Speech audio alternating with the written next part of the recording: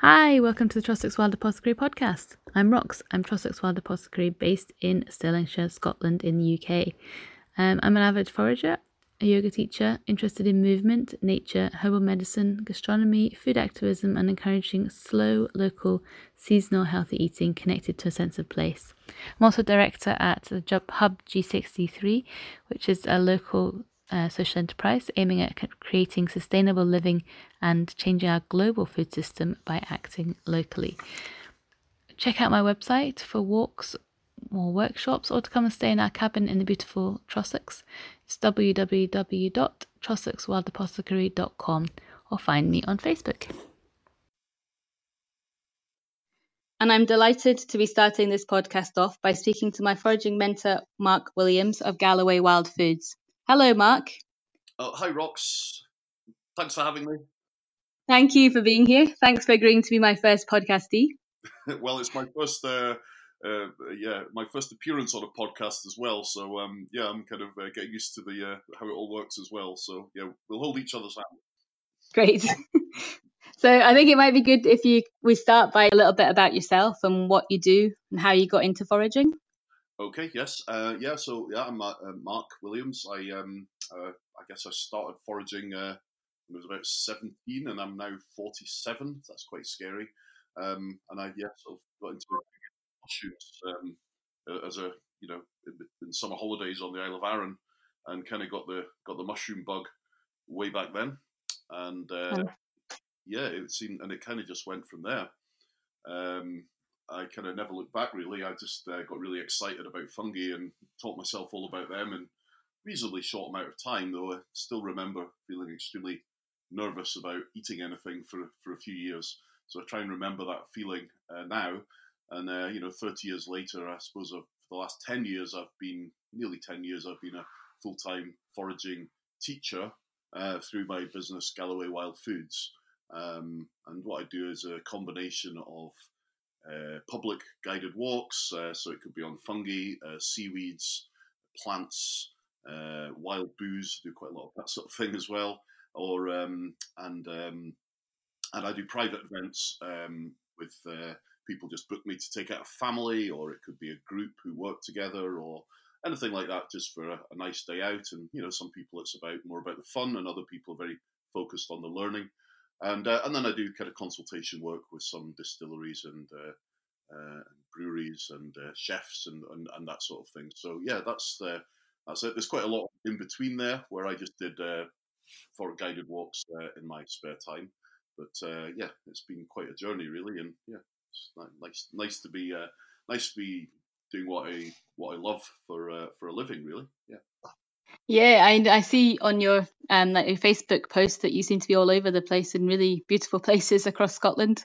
Well, yeah, I get to travel to really beautiful places, and I mean I have more kind of offers of work than I could really do, so I get to kind of pick and choose, and it's a lifestyle business. I'm not trying to I have no ambition to employ anyone, so I just just going to go where the exciting fun work is, and try and find the right balance between being out in interesting places and exploring new places, and being at home, because there's treasure around us all the time, and I live in a beautiful place in southwest Scotland in the Fleet Valley, and so that's nice as well. So it's getting the balance between those two right. I don't always quite manage it, but mostly it's pretty good.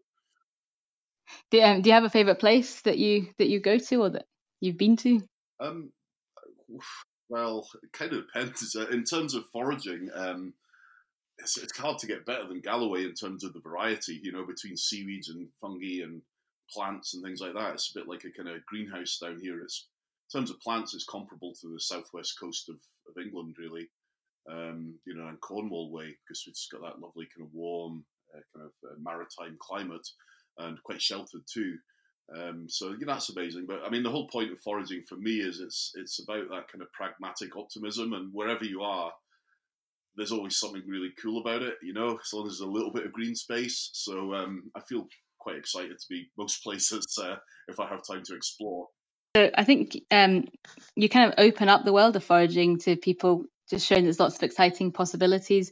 Like you talked about the wild cocktails and seaweeds and ferments and the wild spice rack. Just because I often hear a lot of people just thinking of foraging as being about bushcraft or just about mushrooms. So it's quite nice. There's other stuff. I suppose this amazing kind of resurgence of interest in wild food that's probably, there was this kind of move back towards foraging in the 70s with Richard Mabey and things like that. And Roger Phillips' excellent books, and there was a little bit of a spark then. Remember The Good Life was on TV, and all of that, but then that kind of slightly dwindled, and consumerism was the god. And now, in maybe the last less than 10 years, maybe 5 years, really, it's really started seeing it since Noma, kind of won world's best restaurant with their Scandinavian forage cuisine, since like the hipster kind of idea, but which is, I don't know quite what it means, but one of the really nice things about that kind of hipster vibe is people making things for themselves, and just actually trying to make really nice things from scratch. It's kind of like a crafty kind of movement. That's how I pick it up anyway. So there's this amazing resurgence that's kind of happened, and driven by lots of factors. And I guess I was kind of lucky in that I've been doing walks for 20 years in that kind of quieter period. I mean, there's always a huge latent interest, and I did them in my spare time as I did other jobs around the food world, and just sort of teaching in my spare time and teaching myself, expanding out from my mushroom knowledge into plants and teaching myself about seaweeds and all that kind of stuff. And it just kind of, I just kind of got lucky, and at the right time I decided to quit a job, and I was getting so many people asking me to do guided walks that I kind of thought, well, let's try and give this a go as a full-time thing. And a friend just set me up with a website in 5 minutes and put me on Twitter. I've coined this term cyber foraging, and I suppose I am a little bit. It sounds a bit dodgy, but that kind of thing of going out and then sharing what you found, and that's actually driven my business. Really, is just sharing that kind of information and that excitement online. So like everything kind of came together at once. Really, that resurgence of interest in foraging and a bit of technology, just knew just enough about the technology to do it, and just going with what I felt instinctively, and that is mostly about just sharing the amazingness of wild foods and wild plants and fungi, whether they're edible or not, really. But obviously, the eating side makes them a bit more exciting, and I guess that sharing is what's kind of driven things forward for me. And yeah, I feel like part of a movement now, and kind of one of the older farts in that movement as well, in terms of the modern, re-interest in foraging.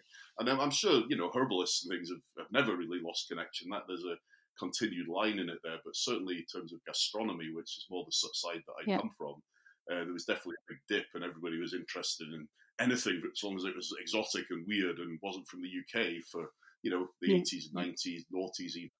And now it's really getting local. So really interested in that kind of gastronomic side, and also that kind of sustainable food side as well is really, really exciting for me too. Yeah. So I'm not quite sure what your original question was. I was just the local food movement is getting quite a big now. I think with herbalists, there seems to be a lot of herbalists have said to me that when they did their training, it was mostly theory based, and they didn't actually get out a lot to do the foraging, which is a shame. You're reminding me of my first encounter that I did not long after I went full time, like 5 or 6 years ago. I did my first. I did a thing called Confidence with Carrots.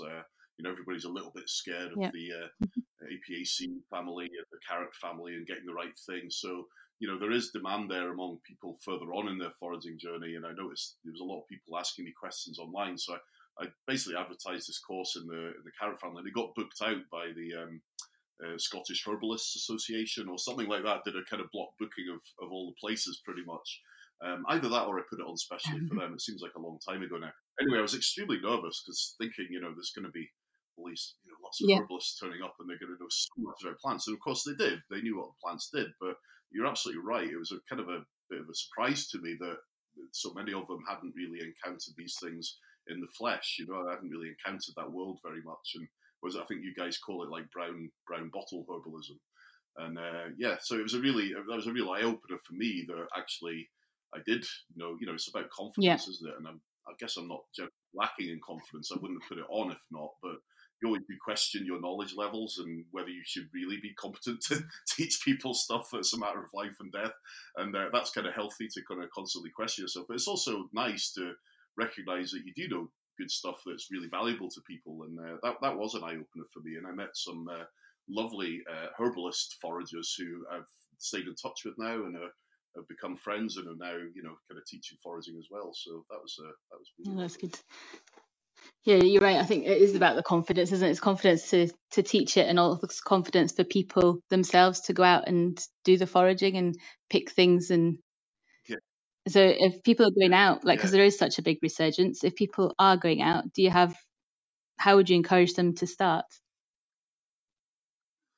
Yeah, well, I guess it's I'm sometimes a bit surprised by the people who book on my walks and how little kind of personal research they've done on it. I mean, obviously, I do get a reasonable proportion of people who are trying really hard at home and looking at pictures and bought all the books and things like that. But there's also a significant amount of people who are just coming because they're curious and possibly just because they need permission.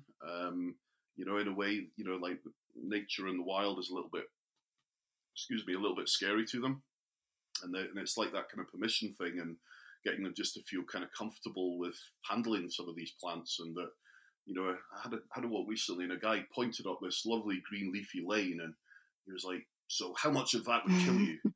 And it was halfway through the walk, and I was like, "Oh, right, okay, we have to kind of rewind a little bit here." And like there's really very little out there that would kill you in terms of number of species. But there is quite a lot in terms of volume. If you're near the river, then there's going to be tons of hemlock water drop water there. Do you know what I mean? So yeah, there's different baselines that people are coming at it from, and it really is just about that kind of making them just feel comfortable. And I think the thing I always come back to is, if you learn even just 3 things in a year, that's 3 things, and in 10 years that's 30 things. And if you just keep accumulating small amounts of knowledge, not everyone can devote as much time to being out and exploring as maybe I've had the opportunity to do. But and it also gets easier. ID skills get easier as you kind of move down that progression. Once you learn a few sort of easy plants, then everything else starts to look a little bit more accessible as well. And I just try and kind of open that out to people. I guess one of the challenges is when you have a diversity of knowledge levels in a group. I mean, I take 12 or 14 at the tops in a group, and you might have some people who are quite far on in their wild food journey and just want to do really kind of technical stuff. And then you might have some kids as well, and some people who've, like picked a few brambles and a bit of wild garlic, but are really near the start. And just trying to carry everybody along in that, and make sure it stays interesting for everyone. That's kind of one of the challenges in how you kind of guide a walk, I suppose. Again, I'm away from your question. Sorry, no, I was just asking how you'd encourage people to begin. So would you suggest people went on a walk to start with? Oh yeah, absolutely. And well, actually, no. Well, a walk's great, but I mean, really get out there. I mean, it's around you all the time. It's not hard. We have more access to information than we've ever had before, and you can teach yourself. And I think the walk bit comes in as that extra confidence thing further down the line. But I mean, you can teach yourself. I mean, a lot of people have had mentors who've become started doing what I do. I don't really ever have a particular mentor myself because I just wanted to know what things were, and if you allow that, if you have that curiosity, you can find out and you can build confidence very gently yourself, and and I actually find sometimes that I do get the impression sometimes that people who ask most questions on a walk are not always the ones who are absorbing most information. It's just like they seem to be on kind of transmit rather than receive, so they'll just ask like loads and loads of questions, and you're giving them the answer as best you can, but you're not quite sure how much of it they're taking in. And I see that quite a lot, and it's the quiet people you see who are absorbing it and processing it in their own way. And I think the key with foraging is it's like extremely practical thing. You have to touch, you have to smell. You can't just learn it from books. You can definitely have books, definitely look at some pictures online. Okay, we can unpick the world of online identification later in the chat if you want. That's probably not great, but there is lots of quite good information free online. So you can just really tune yourself into it. So I think that going on a walk is about maybe just moving to that next step or getting that extra confidence, that 99% sure what it is, but I need that extra 1% to help me be able to eat it and incorporate it in my diet. So yeah, that comes into it as well. But no, I really encourage people first, just go out, explore around you. You know, foraging starts at home. It's not about looking for the weird and wonderful or the exotic. It's about looking what's around you on your doorstep, in your garden, creeping into your garden, in the cracks in the pavement, and connecting with that and finding out what that is and what to do with it. And anyone can do that at any point they choose to, really. It's something you can do while you're doing something else, you know, while you're waiting for the kids at the school gate, while you're mowing the lawn. Please don't mow your lawn, just let it grow. But so, yeah, I think people should really self-start and just follow their curiosity and let that be the launch pad. And of course, you know, go on a walk or team up with other people and you know, as you go on your journey. And it's a lovely thing. Foraging's a wonderful thing to do, you know, in a group, and especially if you have someone there who can give you a little bit more confidence. But there's also that danger if you have somebody that you hang out with regularly who has that confidence. It is extremely valuable, but it means you may never actually develop that confidence yourself, or you'll develop it more slowly. You know, so you actually definitely have to go out there and say to yourself on your own, with your own set of knowledge and your own kind of feelings and reactions and observations to a plant, and say, well, actually, I know this for myself is what this is, and I am comfortable to eat it, and not because somebody else is telling me what it is. You know, and I think that is a pivotal point. I was probably quite lucky that I crossed that point really early, and I do notice that people who start off with wild mushrooms, if they get really, you know, a decent amount of confidence with wild mushrooms early, then the other kind of categories, if you like, seaweeds and plants and things, are quite easy in relation to that. Yeah, I think you do need to just spend time yourself with the plants and connect with the plants in a really physical and intimate way, using all your senses. Yeah, I think mushrooms, right? Because I suppose there's a big fear with mushrooms about picking the wrong ones, and there's a lot of negative press about them, about going out and picking. It is. It's just the price we pay for living in a mycophobic culture. I would love to. I'm sure there is some great research on it somewhere. I've never quite got that. But I'd love to read a full research PhD on the evolution of mycophobia in the UK and North America. In fact, you know, when do we become so disconnected from fungi? But the truth of the matter is that the only real challenge with fungi is that identification is harder, because you're looking at the reproductive part of something that's invisible, rather than with a plant you've got lots to go on. You've got its seeds, you've got its flowers, you've got its collen leaves, you've got its basal leaves. You've got the root as well if you want, and depending on what time you connect with it. Whereas with fungi, you have just got this one ephemeral thing. So the challenge is identification. It's not about there being loads and loads of deadly poisonous fungi out there. It's about that nuance between delicious and deadly, which kind of goes into the carrot family as well of plants. You know, that sort of very fine identification line between what's really tasty and what might kill you. But in terms of volume, and I say this all the time, I always feel I have to really defend mushrooms. And I just say to people all the time, actually, you're way more likely to come across a poisonous plant. They're around, you know, foxgloves and hemlock water, dropwort, and even hemlock is, you know, like they're around us. You've got wolfsbane in people's gardens, for goodness sake, you know, like there's really, really quite strongly poisonous plants around us all the time. Yet people choose to be really paranoid about fungi. So it's definitely about not the volume of them or how much they are, or even the fact that they're particularly that much more deadly. It's just the fact that the identification is extremely difficult. It's quite good. It kind of keeps me in work a little bit, you know. So Yeah, so there's a kind of an aim at the moment in Scotland, I think, to become a globally recognised food tourism destination and a hub for wild food experiences. So I'm just wondering what your thoughts are on this, and about some people's concern over sustainability of foraging. Yeah, okay, that's two quite different questions, although they're related. So remind me of the second bit first, afterwards, if I don't kind of get onto it. But, you know, the first one about promoting foraging. I mean, I've said this. I've talked a lot. Years ago. I did a talk to the accommodation providers in Dumfries and Galloway. This is when I first started and kind of worked a little bit harder at kind of promoting what I was doing and going out there. And I did talk to them, and I realised that foraging, the buzzwords in tourism then and still now are food tourism, experiential tourism, and nature tourism. And these are the big growth areas in tourism in Scotland.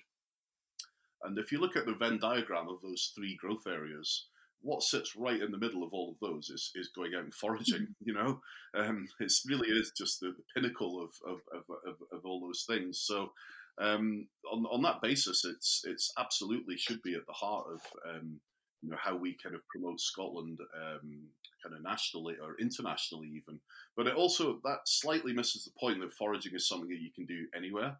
So it's a tricky one, It's like it is lovely pictures of beautiful deep forests and our amazing dramatic coastline, and people foraging in them is really great. But it could equally just be a little bit of waste ground that you could have in the suburbs of London, or a scrappy park in a city or something like that. I mean that's where foraging, the heart of foraging, really is. It's not necessarily in these spectacular kind of landscapes.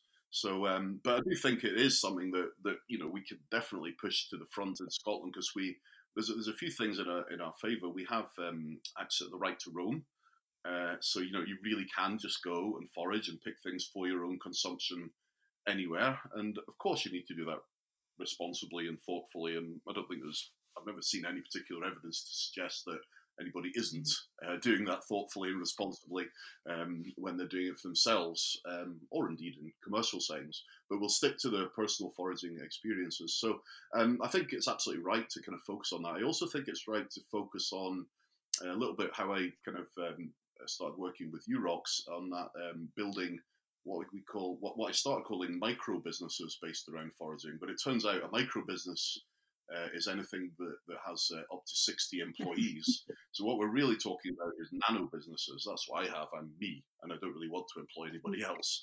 I work with other people, but I don't really want to employ anyone. So tiny little businesses, and I think that is really the future, and not necessarily in tourism, but just in terms of sustainable development, especially in rural areas, but not exclusively, in terms of just having this massive network of tiny little businesses that are really nimble, So foraging really it doesn't suit big business. It's part of its charm, and it's why lots of big businesses are trying to adopt foraging or try and look like they're foraging.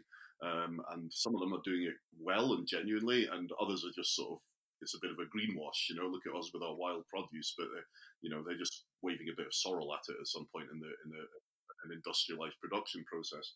The reason that they can't really adopt it in a scaled up way to big business is because you can't rely on all these plants all the time. They come in a flash, If you want to get the elderflowers, well, they're pretty much past it in Galloway now, or certainly by the coast. So it's just a very short window. You don't have that all year round availability, so you have to kind of grab what's there, and that really suits small, nimble is the word I use all the time, like nimble businesses that could jump from one thing to another. They can do a production run of 200 bottles of a delicious gin, and then they can do another delicious gin, and they're selling it direct to their audience. And I think that, to me, is how foraging can kind of fit into developing Scotland's economy. I don't really see hordes of people coming to Scotland just to kind of learn about foraging. It's lovely. I do get people who've come from overseas and kind of connect, and they want to connect with where they are through learning about the edible flora and fauna. I think that is the most beautiful and intimate way to connect with a new landscape. And I had some lovely Americans who came on a couple of my events, and they say this is the first thing we try and do wherever in the world we go. We just want to go out with somebody who can help us kind of more quickly connect with what we can eat in that landscape. And to me, that is really beautiful tourism. It's about connecting and respecting the place that you're visiting, learning its cultures, learning about its biodiversity, and that's absolutely wonderful. If we could encourage that kind of tourism, it would be amazing. But I guess this thing with tourism that we kind of has traditionally been a numbers game, hasn't it?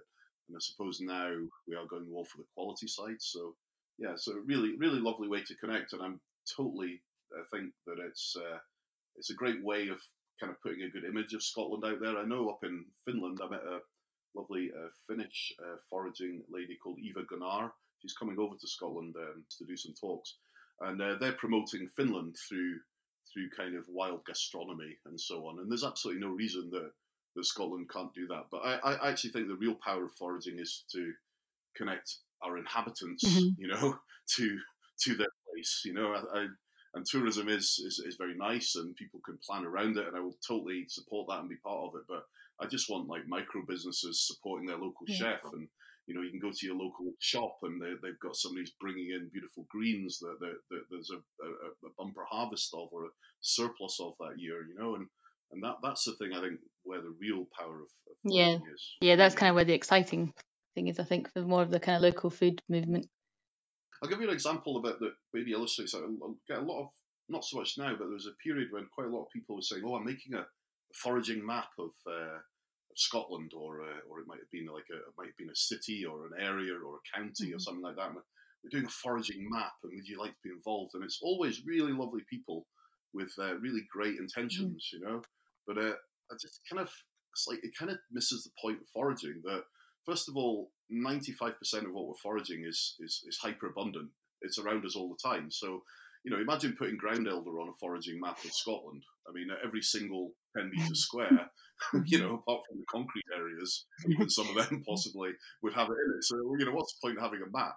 So it's about learning recognition skills, not kind of directing people to it. And then if you put on the rarer stuff, like maybe where there's a good chanterelle patch or, a really good place to get chicken in the woods or something, then what's the point in that either? Because then you're sending everybody to it, and so actually those things are kind of self-protecting because they are more scarce. So you have to be a bit more focused to connect with them, and that process of connecting and finding them means you revere them a little bit more. You're not just going to go and take too much. So I'm really resistant to the idea of wild food maps, partly because I don't think they work, and partly because I think they kind of miss the whole point of foraging.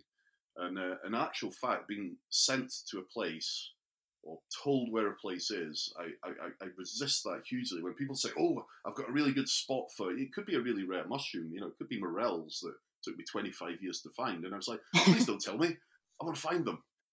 And that discovery is the most fun you ever have with a new wild food. Like that recognition is like, I know this plant now. I found it. I was looking for it for years, and oh my goodness, it's right next to me. And that I still remember the times when I first connected and the locations where I first connected with something that I've been searching for a while.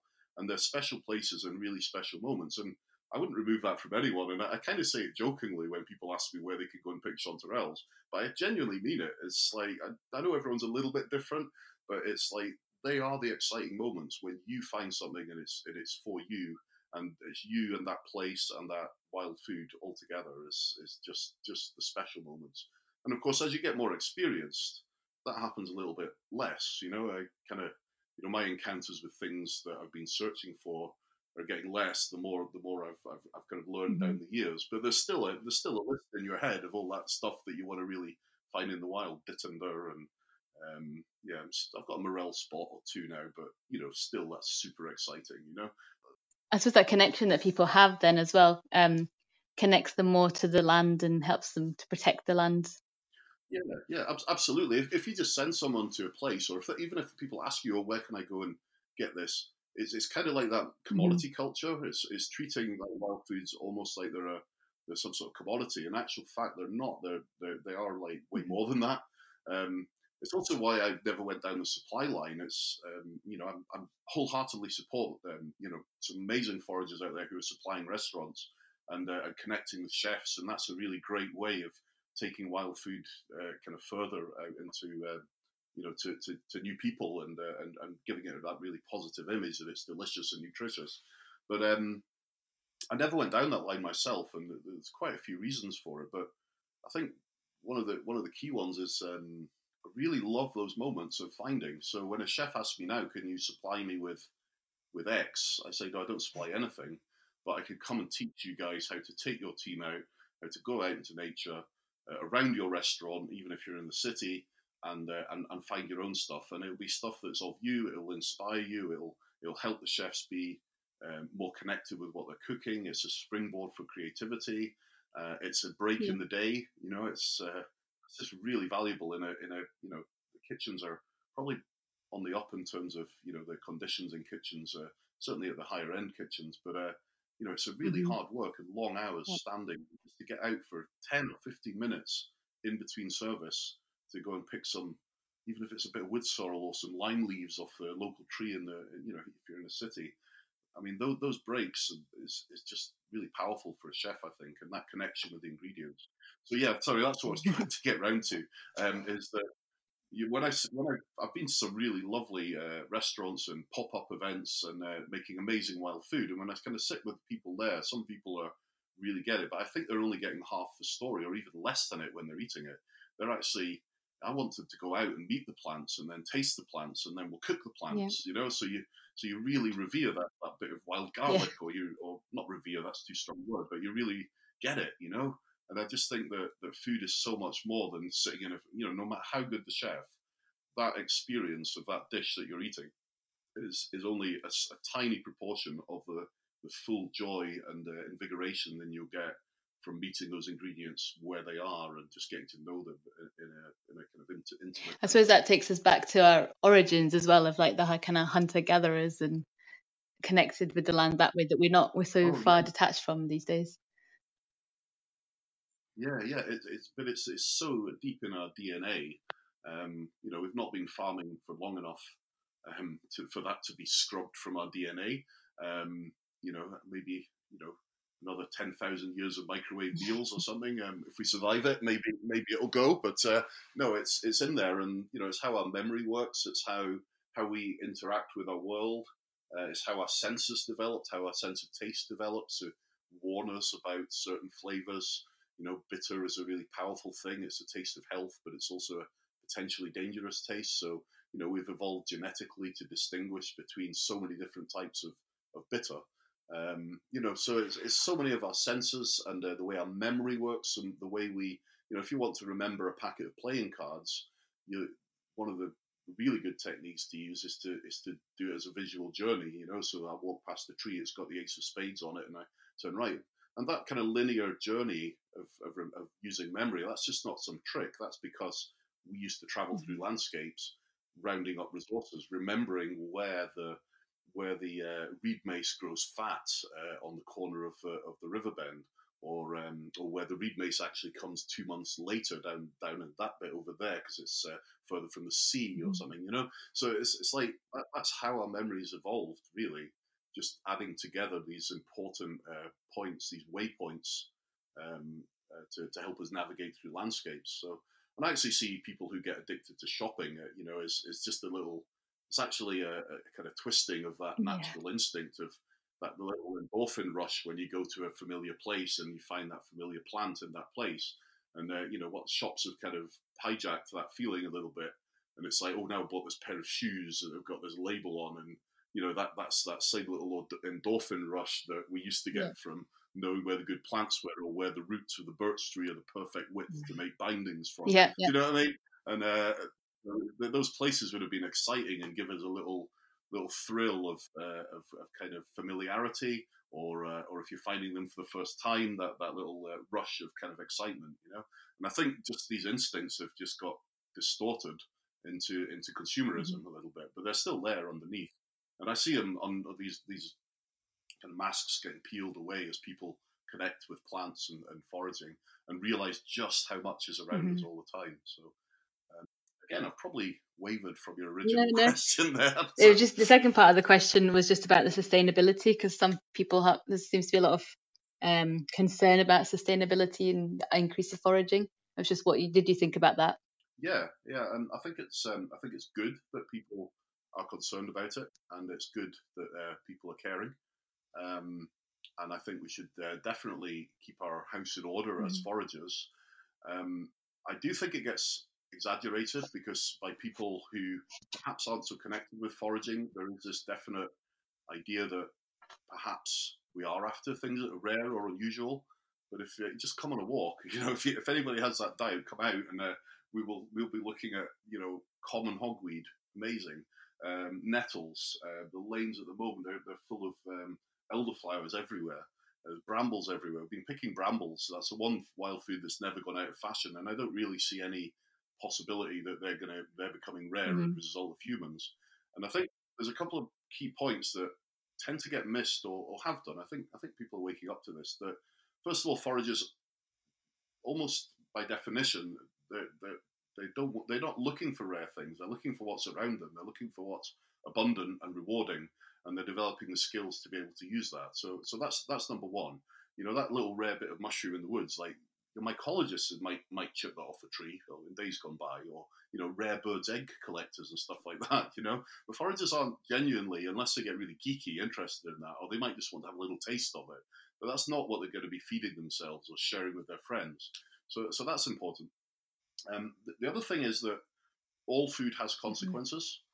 It doesn't matter what you're eating. It doesn't matter if you're a vegan or a vegetarian, even if you're a Jainist and only eat windfall.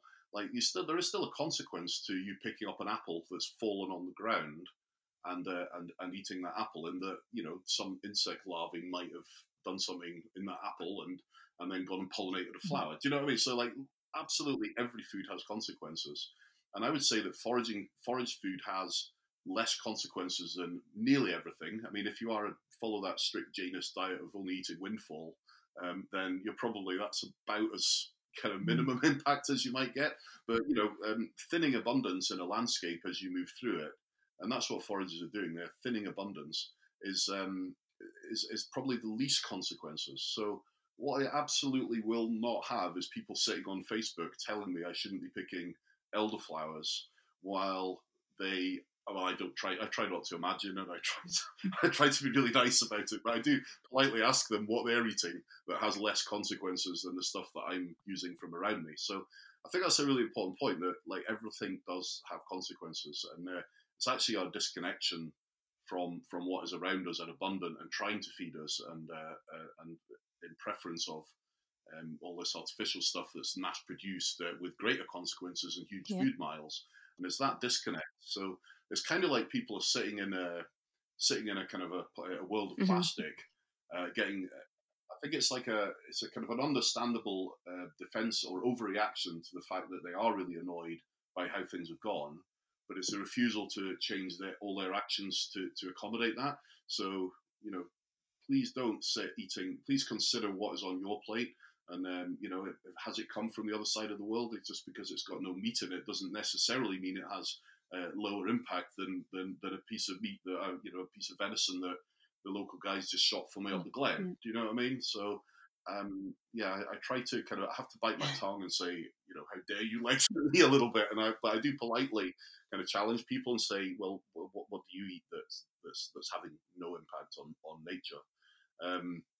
And this idea of putting fences around nature and nature reserves is, I understand why it's happened, and I think it is a good thing.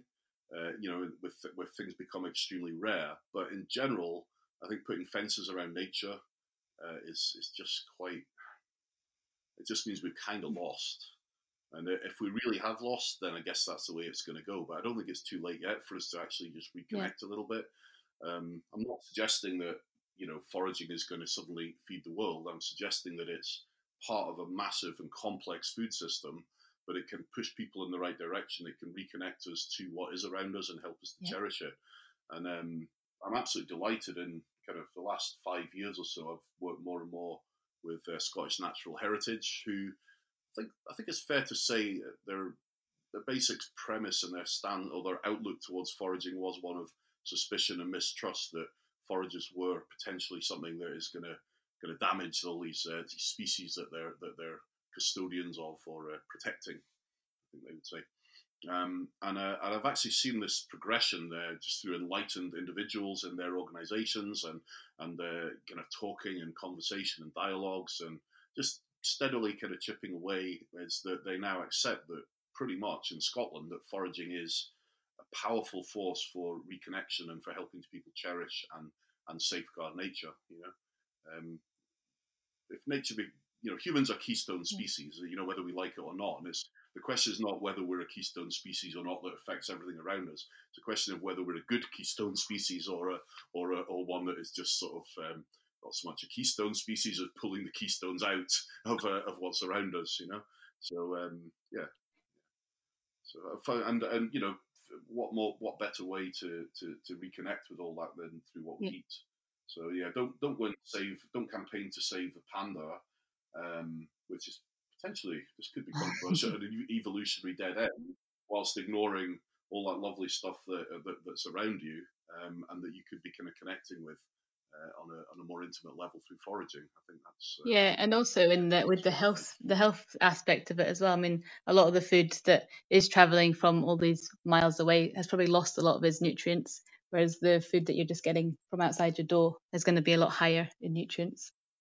Oh yeah, well we're down a whole other kind of closely related alleyway there in terms of like that biodiverse eating. Wild plants are growing by definition where they want to be. So they are getting what they want. They're not being forced into what they want or to grow in a certain way. And you might get a little bit less of them because they've not been genetically modified. But what's there is I don't have all the data to hand, but what I have seen is things like common hogweed, compares massively favorably in terms of its nutrient density, vitamin C content to things like that are billed as superfoods, greenhouse grown kale from Lord knows where, and so yeah, wild foods definitely have, in general, are going to have a better thing, but they're not homogenous that way. I mean, some are like other foods. You can eat a lot of too much of anything. So it's about biodiverse eating. It's not about gorging yourself on just one thing, but it's about eating really diversely from loads of different things. I'm sitting looking out over the Fleet Valley out my window here, and I once did a rough estimate. This was maybe 6 years ago, so it's probably got bigger since then as my knowledge has grown. But I reckon there was, within 10 minutes walk of my house throughout the course of a year, there's at least 300 things I could eat, within 10 minutes walk. So that's kind of a massively, what that does to your gut flora is going to be good. And we're not talking about lots of everything. We're talking about little bits of other things, and so that works extremely well. If I get on a bike and I can get down to the coast in 15 minutes, I can add another 200 things onto that. So we're talking maybe 500 things in your diet, and some of them are tasty, but don't eat too much of them. Like, I don't know, coriander grass, sea arrowgrass, Triglocan maritima, and it's got some cyanogenic glycosides in it. So don't eat too much of it. That's easy, Don't go gorging on it.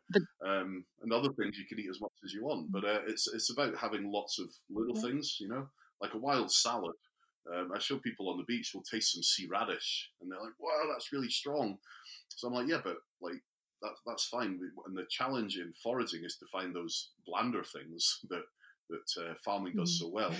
So that's why lime leaves in the early spring are really godsend, because they're just kind of cucumbery and light and don't have awfully much flavour. So you can mix them in with all these other pungent things. That's the thing, I guess. Farming as well has bred out all that intense flavour, and so people aren't as used to that, like especially like the things like the bitters, because we don't really eat it so often much. Yeah, we have altered our palate. I mean, there's a few things we're used to way more carbohydrates than I think we evolved, and I'm guilty of this too. Says patting his belly, I'm not, so we've got used to way more carbohydrates than we would probably have naturally been able to consume. We've certainly developed an incredibly sweet tooth. I mean, if you think, without growing sugar beet and sugar cane and moving all around the world, how many real natural sources of sweetness are there around us? I mean, I'm thinking birch sap, if you reduce it, which has huge energy things. Honey is a classic one. And some fruits develop a sweetness, but it's really so like agriculture has definitely developed our sweet tooth in a huge way, and also, yes, definitely bred out that favoured that gene that doesn't take to bitter quite so closely. That's a subject that really fascinates me. I was doing a show up in Orkney at their really excellent science festival they have up there, and at the table next to me was some scientists from Heriot-Watt University, and they had these little white papers, like litmus papers type things, with a compound on them, and they were getting people to try them, and their line was, "Are you a super taster?" I was like, oh, this is quite intriguing. And what they meant by that was some people, when they taste this compound, which is really bitter, some people have this incredibly strong, visceral, instinctive reaction. It's like, get that out of me. I can't take it. It's horrible. Whereas other people, probably myself included, taste it and go, yeah, that's bitter, but I can deal with it, you know. So that particular compound it produces such a visceral reaction in people that have this certain genetic disposition to be. They call it super tasters because that's quite a catchy word at a science festival. But what it is like bitter sensitive people, you know. And so there is a genetic split in Homo sapiens between bitter sensitive and less bitter sensitive. And the reason that we haven't homogenized and kind of one of those genetic strands has been favored over the other and one has died out is because as we moved around the planet and colonized new areas, it paid to have really adventurous eaters that were resistant to or less bothered by bitter flavors. Whereas also in our society, as we kind of moved around in kind of small units, it would pay to have some folk who were really, really anti-bitter because that can be the taste of dangerous plants. So, there's a bit of a dichotomy there, but within a genetic pool, it's really useful to have both of those. But I think what's happened is the ones that are resistant to the bitter and the super tasters have kind of dominated how plants have been cultivated, and we've kind of trained ourselves to all be bitter resistant. Yes, yes, really interesting subject that, and how we needed to have both because we were moving around the planet and exploring new food resources in new kind of ecosystems as we spread around the planet and evolved around the planet. Yeah, it's really interesting. How does your plate look, I guess, when you're eating with all these 500 little bits of food? Oh well, as I said, I didn't get to the size I am by only eating nice wild greens and things like that. So I am by no means a purist, and I have a word with myself sometimes because I kind of get out of the habit of, kind of eating and practicing what I preach. So I would say I rarely kind of cook a meal at home that doesn't have something wild in it. Whether it's a bit of mushroom powder. We're not just talking about cooking things fresh and picking all those greens and cooking them. We're talking about building up a wild larder, a kind of pantry of flavors. And so, your freezer's kind of full of berries from last winter, and you preserved your jams, but also really important things like seaweed powder and mushroom powder kind of go into most things that I'm cooking. And so, I guess there's always a little bit of wild going in there. But I would say, I do get asked a lot, is like, what proportion of your diet is wild? And most people can leave a little bit disappointed. If I've got plenty of time and I'm really enjoying kind of walking the dog in some nice new areas and picking and exploring, then maybe over the course of a week 50% is the most I would probably ever get to. Whereas for the most time and on average it might be 10-20% or less. It kind of depends, and when I'm busy and chasing around, it's kind of it becomes harder to, or you have to concentrate more to kind of do that eating healthily and cooking, because it kind of comes with the rhythm of being at home, having that stuff in your fridge, and I don't go out and pick stuff fresh every day. I'll pick stuff that lasts really nicely, like all the coastal succulents are amazing just now, sea aster and samphire and sea plantain, and they'll last in my fridge for 2 weeks, no problem at all. So you can actually just have them there as your greens, and just throw them in with other stuff. So I had a stir fry the other night, and it probably had 6 or 7 things, and using them up after an event, the stuff that's been sweating in my car, and quite often I'll have that. And I would say as well, sometimes I teach people all day, and we'll cook in the wild, and we'll do like lots of lovely wild stuff, and then at the end, I've kind of fed everyone and forgot to eat, and on the home I'm starving, and I'll have chips on the way home. So I don't claim for one moment to be a purist, and I definitely have to kind of check myself sometimes and say, come on, because I feel good. You feel great when you're actually cooking with the stuff that you're connected with. But I guess life gets in the way of all of us. So just one last question. I just wanted to put a wee plug for the fact that there is a Foraging Fortnight and the Wild Food Festival happening in Stirlingshire and across Scotland in September. Yeah. And I'm going to be leading a wild cocktail walk at the food festival. But but you are the master Hooray. of the wild drink, and you work a lot with gin companies. And so I just wondered if you've got pro tips for people who might be wanting to create their own wild cocktails. And is there one that's your favorite? Yeah. Oh yeah, well I'll tell you what I'm drinking at the moment, which I absolutely love, and I'm a bit of a sucker for a martini. I quite like my booze boozy, so yeah, like I love a martini, like really nice gin, and then a dry vermouth. Is my kind of like go-to off the shelf stuff. But of course, so much of foraging is about tweaking.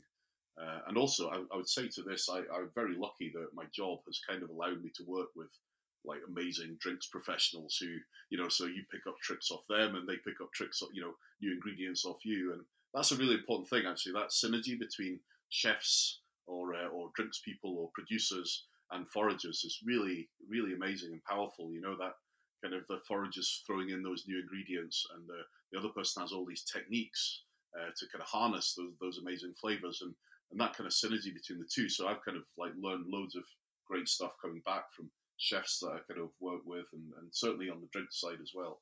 And hopefully they get plenty of fresh things to play with. So that's a really powerful thing. And the more you do it, the better you get. And yeah, so before you know it, you're sort of the wild drinks guy, but you're not really. But anyway, I'll tell you what I'm drinking just now, and probably too much of because it's this nice sunny spell of weather and sitting out on the gin deck looking over the valley.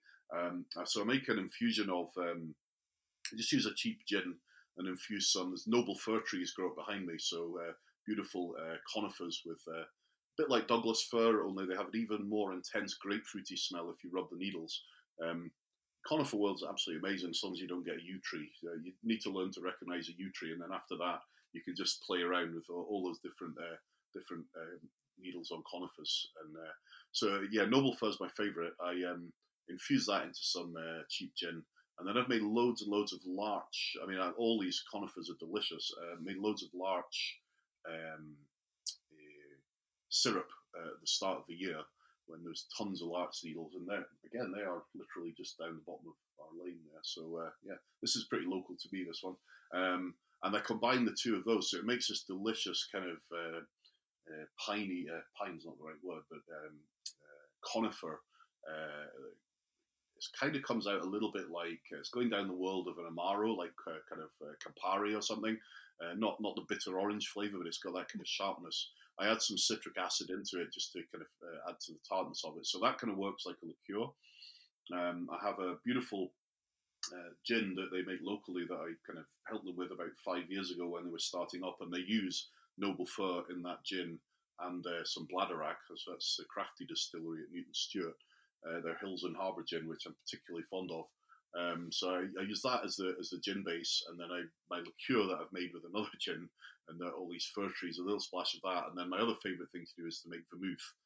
So I kind of make a vermouth at home, which can have, I don't know, up to 50 plants. You can make one with 3 plants, or you can make one with 50, and it's just an aromatized wine, just infusing different plants into a wine, really. So that's the vermouth, and then just mix the 3 up in a glass, like 2 gin and 1 of vermouth and a half of the Cointreau thing, and it's just so refreshing. And if I'm feeling like, not overdoing it, I will let that down with a little bit of elderflower champagne or something like that. Pineapple champagne is on the menu this week, and just to make it a little bit longer. But I do tend to drink it quite boozy. So yeah, just throw things in bottles, and if they don't get better, if you taste some you've been infusing after a month and it's not got any better, then put it back and let it infuse some more and keep trying it. And a few years later, things mostly get better, unless they're flowers that burn in alcohol a little bit, and they have a peak point and then they start to degrade. But most things like twigs and bits of bark and berries and fruits and things, they generally get better. So yeah, if in doubt, put it back to the back of the shelf and have a rubbish later. So yeah, that's what I'm drinking just now. And great. So finally, how can people just get in touch with you if you want to just give yourself a little plug? Oh yeah, well, thanks very much. Yeah, I'm just Galloway Wild Foods, so that's my website. It has my events, my walks on it, but it also has kind of contact details if people want to book me for a private booking, anywhere in Scotland, and for 12 to 14 people, up to 14 people, I suppose I should say. So there's that, but really, it's mostly the website is about lots of free information and sharing kind of like my thoughts on plants and what I love. And also, if you do social media, I do lots on Facebook as Galloway Wild Foods, and I do Instagram and Twitter as @MarkWildFood. There's no point in following all three because they just suck through the same posts onto each format. It's quite easy to spend too much time on all of that stuff. But I do love sharing on there. It's quite a good way of being prompted. I follow lots of cool foragers around the world, and it's really great to be prompted by them to see what they're picking and say, oh right, I hadn't thought of that. It might be a technique, or it might be something that's coming into season down south and that you hadn't thought about yet this year. So it kind of helps you with that sort of dance with nature and anticipating the next step. So I try to put out lots of tweets about what's in season, and with some links to kind of information on it as well. So yeah, that's how to get hold of it. That's great, and thank you very much for talking to me. Well, thanks for having me, and good luck with the podcast and the website and everything like that. And I'll see you soon see you at the festival. In fact, for some of your nice wild cocktails. Thanks. Cheers, Rox.